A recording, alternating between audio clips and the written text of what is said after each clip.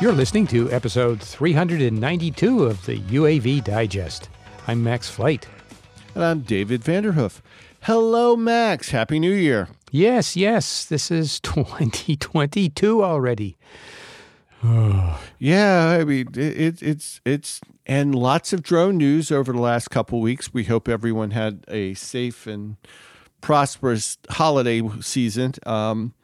We're all fighting COVID and stuff around in this neck of the woods, so we wish everyone stay healthy, stay smart. But we got a lot of drone news to talk about.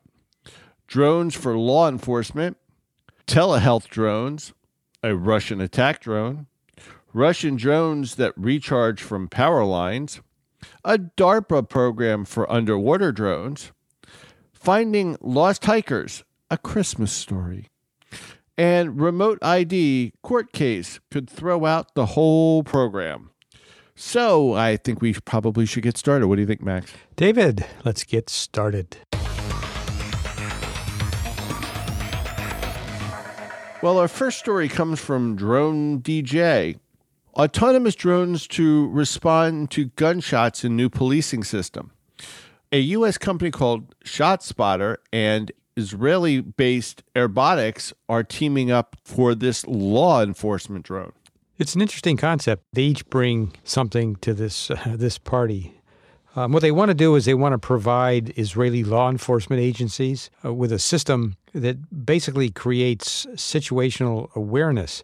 And so ShotSpotter is a company that has a system that detects and locates gunfire. The idea is that would then be used to alert the police and provide live drone video footage as well as still images of the scene. So how does this work? Well, ShotSpotter would identify the locale and the sound of the gunshots using a network of acoustic sensors, bunch of microphones. Airbotics would deploy the autonomous drone to the ShotSpotter coordinates. Boy, is that a hard company to say. At the scene, the drone would then provide information to first responders, and a live feed would provide law enforcement what's going on en route. It's a simple kind of concept, and ShotSpotter has got this system. In fact, it turns out that there's some controversy surrounding ShotSpotter. They've actually been doing this for law enforcement for 25 years, detecting gunfire. In fact, this system's deployed to more than 120 cities, the United States, South Africa, the Caribbean, and ShotSpotter says that the detections are 97% accurate. But there's a study that came out looking at Chicago's use of ShotSpotter. It is hard to say that without mangling it. And according to this study, 89% of the alerts issued by the company were not related to gun crime. 86% led to no report of any crime at all. And the city of Chicago, as a result, ended up with more than 40,000 dead-end ShotSpotter deployments. But ShotSpotter disputes that study. Yeah, the company stated, quote, ShotSpotter has recently been the subject of false and misleading statements and media coverage related to gunshot detection technology. We embrace the criticism and respect differences of opinion. Unfortunately, these are untrue and statements have been unfairly tested in response. So in other words, what they're saying is they're arguing the facts with the reporting, saying that it's just typical reporting and it's unfair social media. So I guess it's an interesting technology. If they've been doing it for 20 years, I wonder how the technology works without a drone. I guess there are acoustic sensors around the city. If anyone's been near a car that backfires, I mean, how do you tell the difference between that and a gunfire?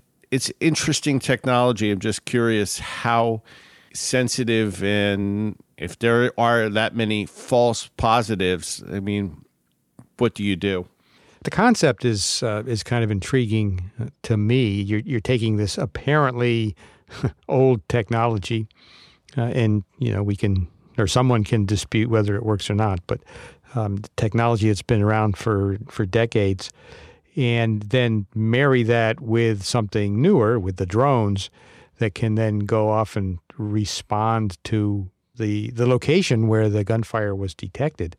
And that would provide, obviously, I think, law enforcement with some good intelligence and some good situational awareness. So I'm sure this is something that is pretty attractive to law enforcement.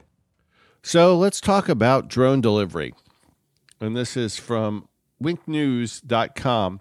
Special delivery drones bring the doctor to you. Medicine's next big thing. They don't mean they carry the doctor to you, but they'll give you a visit by a drone. So basically, it's telehealth via drone. Yeah, from the headline, it sounds like bringing the doctor to you sounds like, what are these big drones that are going to carry doctors to, make house calls? And it's not that at all, obviously. It's this telehealth drone. So this comes from the Mechanical Engineering Department at the University of Cincinnati. And they say they're building a telehealth drone. Now, this just doesn't just go to the front door. This is a drone that will have the ability to go inside people's homes.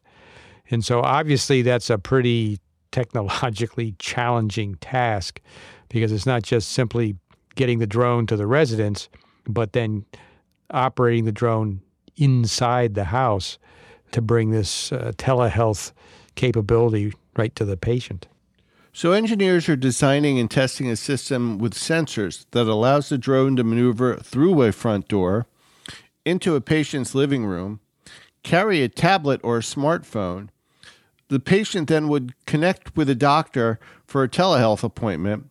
A medical kit on the drone would be used to measure and transmit health information. Researchers say they have a prototype that's been tested on people's homes. So nothing like a drone taking your blood pressure. Can you imagine it deploying a blood pressure cuff and taking your vitals? Yeah, and I assume that's what the medical kit would involve, because obviously to be effective in a telehealth situation, you need to be able to transmit vitals and things like that to the medical professional on the other side. I wonder if this has a screen where you see the face of the of the doctor. I would assume you'd see the face of the doctor, either that or you'd be talking to the drone, and that would be kind of creepy. That would be kind of creepy. And I think that would elevate people's blood pressures also.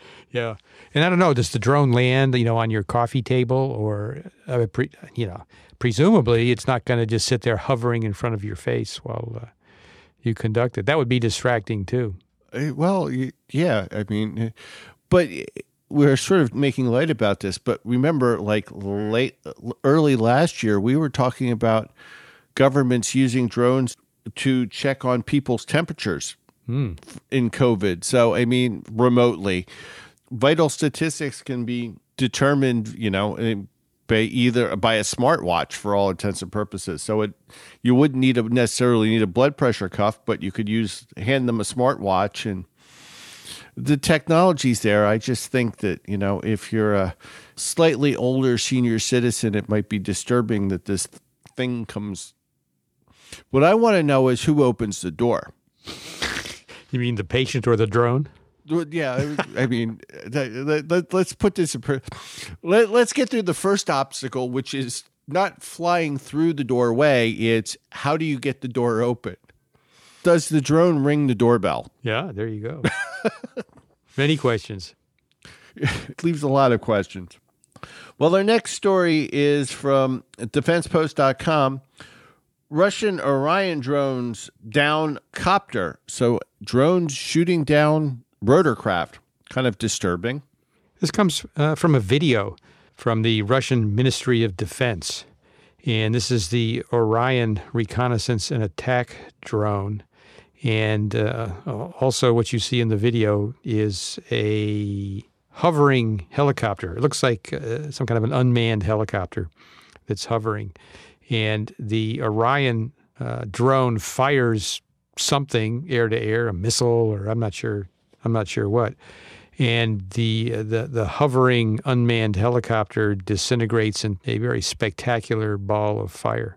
The drone is to be fitted with electronics warfare suite to defend itself against missiles and to suppress any enemy systems in the interest of other units on the battlefield. Drones for air-to-air combat is not uncommon. Usually they're the primary targets for other aircraft, but to be able to defend yourself, I believe, is probably the next generation of drones will be able to provide air-to-air defense or support as loyal wingmen. They're going to carry air-to-air missiles. So this is kind of interesting. I mean, it is it is a bit of a propaganda video. It's got cool music and, the kind of normal video you see in these kind of propaganda things. The Orion, it can fly, has a maximum speed of 200 kilometers per hour, which is about 124 miles per hour, can fly an altitude up to 8,000 meters, roughly 26,000 feet. The article has a typo or something. They've miscalculated the number of feet by a factor of 10, I guess. They got the decimal in the wrong place when they did the conversion. But it also says it can fly for 24 hours. Maximum takeoff weight, 1,100 roughly kilograms. Payload limit of 200 kilograms, 440 pounds. So that could carry some pretty beefy ordnance, I guess. But we have the video. It's a Russian video. And we'll have that in the show notes. You can watch the video right there. Well, the more sophisticated Russian news. This is also from Defense Post. Russia developing drone capable of charging from power lines. I thought this was kind of interesting. It's kind of like our perching birds, but charging from power lines. Apparently the drone clamps onto the power line, charges its battery. I don't know if it taps into the power line or if it's using induction to charge the battery. It's not really explained, but it does describe how the drone hangs inverted. So I guess it hangs underneath the... It's a bat drone. A bat drone. And then also, while it's charging, this is not explained in any detail, but while it's charging, the camera remains operational, and it uses that. The drone uses that to adjust its position. So I'm not sure what that's going there, but so I guess it hangs from the from the power line when it's charged up, and it drops off, flies away. If it's practical and it works, what a great way to extend the range, because there are power lines all over the place. I do want to know how it sort of taps into the power lines. I have this sort of vision of it sort of surgically digging through the coating on the wire and through the insulation, huh? Through the insulation, little fangs that get down to the copper. Yeah, or claws. So we'll have to keep following up on that. If anybody else knows anything about that kind of technology, let us know. You can send us an email to feedback@theuavdigest.com. So these new underwater drones made by DARPA take inspiration from manta rays. Now, if you like flying, your fish of choice has to be the manta ray, because it's just a giant flying wing, and they tend to fly out of the water. So manta rays are cool. So DARPA, of course, which is the Defense Advanced Research Projects Agency, is developing drones that look like and could possibly fly like manta rays. And what they've done here is awarded Phase 2 contracts to Northrop Grumman and Martin Defense Group. Those are the two prime contractors. Each of them are developing full-scale demonstration vehicles. But this program, the Manta Ray program, DARPA is looking to demonstrate innovative technologies. They want to allow payload-capable, autonomous, unmanned underwater vehicles, UUVs, that can operate on long-duration, long-range missions in the ocean. And this program is just a couple of years old. It started in 2020. So the selected performers will work on subsystem testing followed by fabrication and in-water demonstration of the full-scale integrated vehicles. So there is a video that goes with this. Manta rays are cool. I'm going to date myself and say they've reinvented the flying sub from the 60s television show. Oh, shoot. It just went blank. What am I thinking of? Yeah, I don't know. What was the one with the sub? Not 20,000 Leagues Under the Sea. Oh, with Captain Newman. Never mind. Cut all of this out. Captain Newman? Type in flying sub. It's not Voyage to the Bottom of the Sea. Yeah, that's it. That's right. Voyage to the Bottom of the Sea. Yeah, had the flying sub, which was built on a manta ray. I don't remember that at all. Yeah, it dropped out at the front of the submarine. Wow. All right. See, I do know my science fiction. You do, sort of. So, in our other story, Virginia Fire Department finds lost hikers via drones on Christmas. And this is from thehill.com.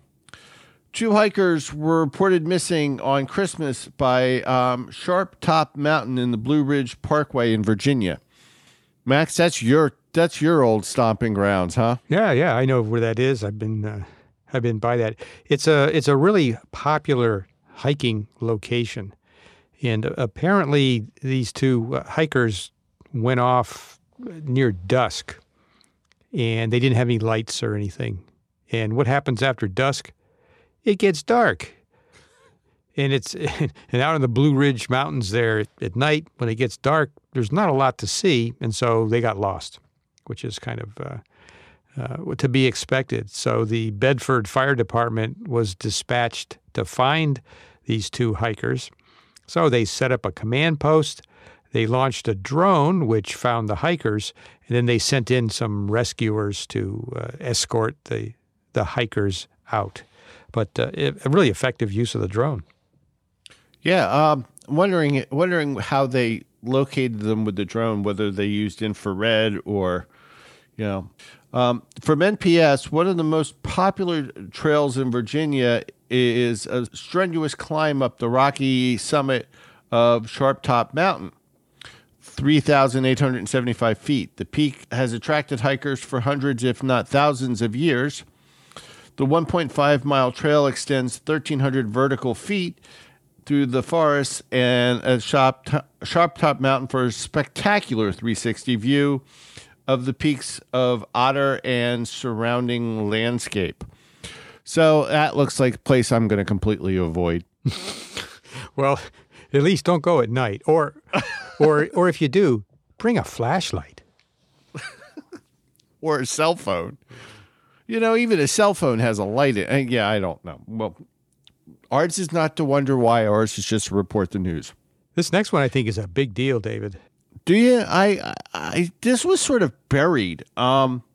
This is the D.C. Circuit may blow up remote identification rule for drones. This is the Lawfare blog. Oral arguments were heard in the RaceDayQuads versus FAA case. The FAA's remote identification, or RID, rule is being challenged. Well, Max, I guess, we really haven't done any in-depth legal challenges in a while. Seems to be for a long time that's all we were doing. Well, they're back now. And this is, like I said, this is a big deal because remote ID is a prerequisite for operations over people, for BVLOS, and even UTM. Having remote ID of drones is sort of a cornerstone technology. So if the rule fails in this court case, then this would be a huge, huge setback for drone operations, especially commercial. So what's the RID rule? It applies to small drones from 0.55 to 55 pounds. The drone would broadcast a digital license plate over Wi-Fi and or Bluetooth, a unique identifier, i.e. serial number, its position, altitude, velocity, control station coordinates, as well as message elements. So you're basically sending out a ton of data about who you are, where you are, and what you're doing.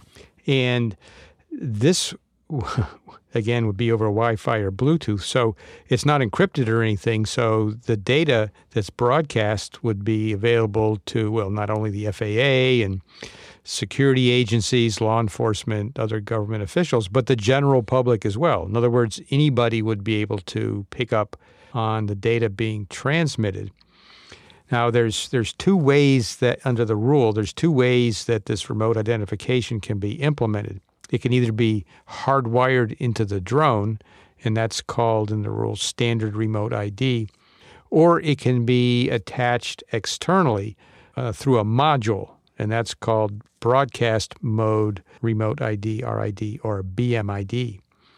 When it becomes effective, if you don't have either of those, in other words, if your drone has no remote identification, then you're limited as to where you can fly it. You can only fly it in FAA-recognized identification areas, and this will sound familiar, under the purview of community-based organizations and also educational institutions.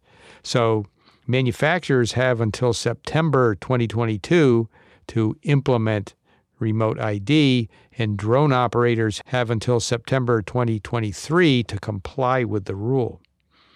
All right, now the lawsuit, with that background. But that was a good recap because we haven't really touched about this in a long time. So it was a good refresher, Max, for all of us. And 2022 is here. So September isn't that far away. I can't believe we're talking about September already. But that being said, so RaceDayQuads is a online retailer that supports first-person view, or FPV, drone racing customers. Drone racing doesn't work in an FAA-recognized identification area. There's problem number one. RDQ's co-founder and CEO, Tyler Brannon, an active-duty U.S. Air Force F-15E pilot, said he seeks to protect the constitutional rights of U.S. citizens to be free from unreasonable searches from the government when they are flying in their own backyards. Okay, this has got one of those twinges of nationalist stuff that's going on here in the States. So the legal team that's supporting RDQ, RaceDayQuads, includes some notables, including Mr. Ruprecht, whom we've talked about, but not for a while. One of the preeminent, legal lawyers when it comes to drones and unmanned aircraft. But RDQ alleges that the rule is a violation of the Fourth Amendment. Why? Because it allows warrantless tracking in a backyard. They also say that the FAA arbitrarily and capriciously relied on undisclosed ex parte communications during the rulemaking process, which basically means, as I understand it, that not all the stakeholders were consulted. They also allege that the final rule was not a logical outgrowth from the NPRM. Also, that the FAA failed to comply with a legal mandate to consult with the RTCA, the Radio Technical Commission for Aeronautics, as well as the NIST, the National Institute of Standards and Technology. They also say that the FAA didn't address significant public comments as required by the Administrative Procedure Act. So they have a lot of allegations that might hold some weight. Aren't unreasonable. I mean, the government contends that merely requiring RID technology on board a drone does not equate it to a unreasonable search. Planes flying in public view does not give rise to a reasonable expectation of privacy. That makes sense. You're out in public, so even if the old rule did violate the Fourth Amendment, special needs exceptions would legally justify it. The doctrine recognizes that law enforcement's special needs justify a search predicated on less than the Fourth Amendment probable cause requirement when the objective serves non-law enforcement ends. So in other words, folks, if they happen to see something and they're doing a search and they're seeing something, they can use that against you. So AUVSI, the Association for Unmanned Vehicle Systems International, supports the FAA's position. But Ruprecht says that people have a reasonable expectation of privacy in their backyard. With RID here, with remote ID here, law enforcement, without any warrant, and it's unlimited, can track an individual in his backyard. So we'll see. Now, this is going to play out this year. According to the article, that they're expecting a ruling sometime in early 2022. So what happens if RDQ wins? Well, then presumably the rule would be vacated, and we'd have to start all over again to create a remote ID rule, which sets us back at least a year, if not two. Yeah, more like 5, realistically. This is good. You're right, Max. This seems to be a challenge to what we thought was a fairly normal, it was going to be a standard flow.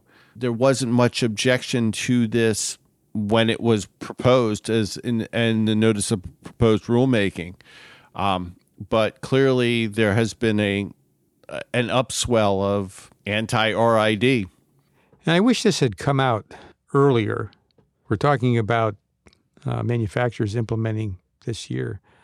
Another question I have is if the court rules that the FAA does have some problems here, if there's some violations or something, can the FAA negotiate to reach a settlement?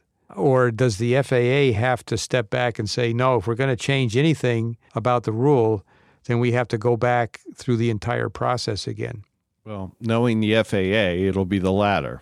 If that's the case, then even if there's some kind of a negotiated agreement or settlement that makes both sides happy, I guess that doesn't mean that things can proceed on schedule if there's any changes to the, that would be made to the rule. So we'll have to watch for that. And think about this. Like you said, Max, the manufacturers are already installing this stuff, this software or hardware into their drones because they're required to do so by September of this year. That's one of those things. Okay, do I do it? Do I not do it? This is one of those terrible, from a manufacturing standpoint, is kind of awkward because you're sort of stuck, Do you go ahead and install all of it and then you don't need it, or do you hold off and wait? So I guess we're going to be talking about this at least for the next couple of months. I would think so. And again, I think it's really kind of a critical issue. So we have that to look forward to. Yes. So Max, I guess we should really, any predictions for 2022? Oh my gosh. No. Well, you mean just beyond this one issue? This is an easy one. Broadly, I think we'll see more collaborations. I think we'll see more consolidation of the industry. I'm curious to see, with respect to urban air mobility, what kind of consolidation we see, or what kinds of, or which companies maybe drop out, because there are a lot of companies proposing solutions now, and I don't think it's practical that they'll all survive. So we'll see who comes out on top. So do you think 5G will affect the urban air mobility or drones? No, I guess it shouldn't. And David's referring to an issue with the airlines and the contention that the 5G frequency range used by some of the carriers, AT&T and Verizon actually, could interfere with radar altimeters on the aircraft. So I don't think that affects drones. I don't think. Well, we'll see. Yeah, we will. All right. Well, we want to thank you for listening to the UAV Digest. As always, this has been episode 392. You can find us at the UAVdigest.com. You can also find us on our Slack listener team, and you do that by sending us an email to feedback@theuavdigest.com. And, of course, you can find Max and I on Twitter, on Facebook, on LinkedIn, and any other social media. And, of course, on Mondays on the Airplane Geeks podcast. So with that, I guess we're going to say good night. And again, Happy New Year. We're looking forward to covering all of your drone news for 2022. And we'll talk to you next week. Thanks for listening.